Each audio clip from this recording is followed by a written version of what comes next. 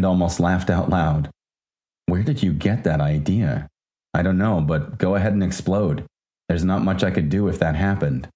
Well, I have 8 minutes to see. Bah, don't even wait. Nothing's going to happen. I stifled more laughter, then felt slightly sad. I searched through this feeling to understand why. Then it dawned on me. I felt bad for a younger version of myself who was terrified at the prospect of all life on Earth ending, including his own. Worse, he was the one who had caused it. I recalled the idea of personal accountability was always compounded by the idea that there was an ethereal host who tallied rights and wrongs. In order to negate the wrongs, so I might be acceptable before God, a person was sacrificed. And did that really happen? Is all of that true? Stop. I did as my thoughts commanded. Well, my thoughts did control my actions, at least. No, it is not true. I could choose to disobey them, as I had been choosing to learn about evolution from a reliable source, rather than an apologist. To soothe my tired mind, I looked around my desk for a photo of my daughter, of which there were several. Tacked about the cube was a collage I had made of different times in her life. Birth, playing in the snow, Easter weekend, being held by her brother and mother.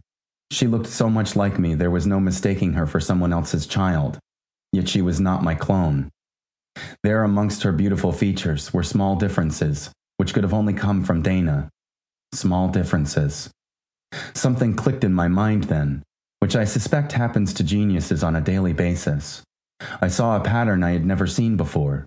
Over small increments, my daughter had changed from an infant into a toddler, then from a toddler to a little girl. Small increments. I began to put together the foundation of what I understood about evolution.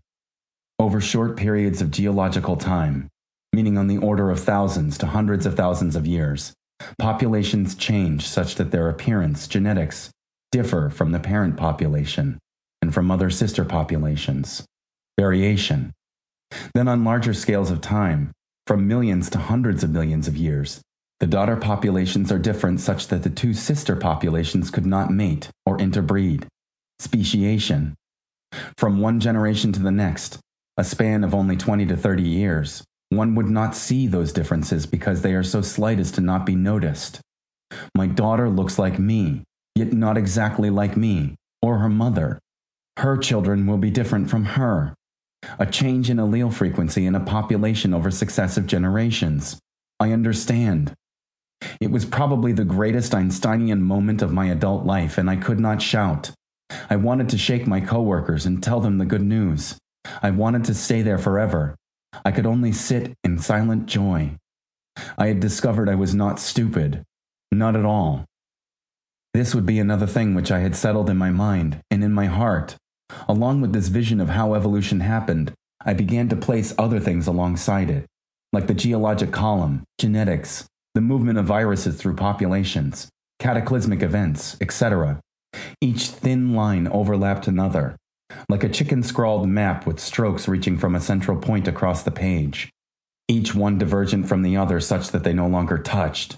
Then the evidence overlapped each line, following it closely in a different color. One supported the other as a supporting spouse, or the trusses of a bridge through immense spans of time. Millions of sunrises and sunsets flew across my vision. I could see the slow movement of the moon away from the earth as it waxed and waned to the point it is now. Each rise and set as beautiful as the one which preceded it. I envisioned a host of animals racing across the face of the ever-changing landscape, some chasing others, some bleeding at the sky before death. In the background, mountain peaks rose and fell as continents collided. Fruitful valleys became deserts. Tides came and receded. Corpses, thousands of them, rotted away, leaving bones behind, and were swallowed by the earth.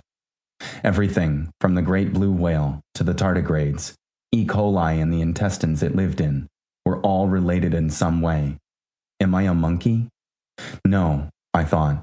Monkeys have tails, and I am tailless. I am an ape. But how does that... What do I do now?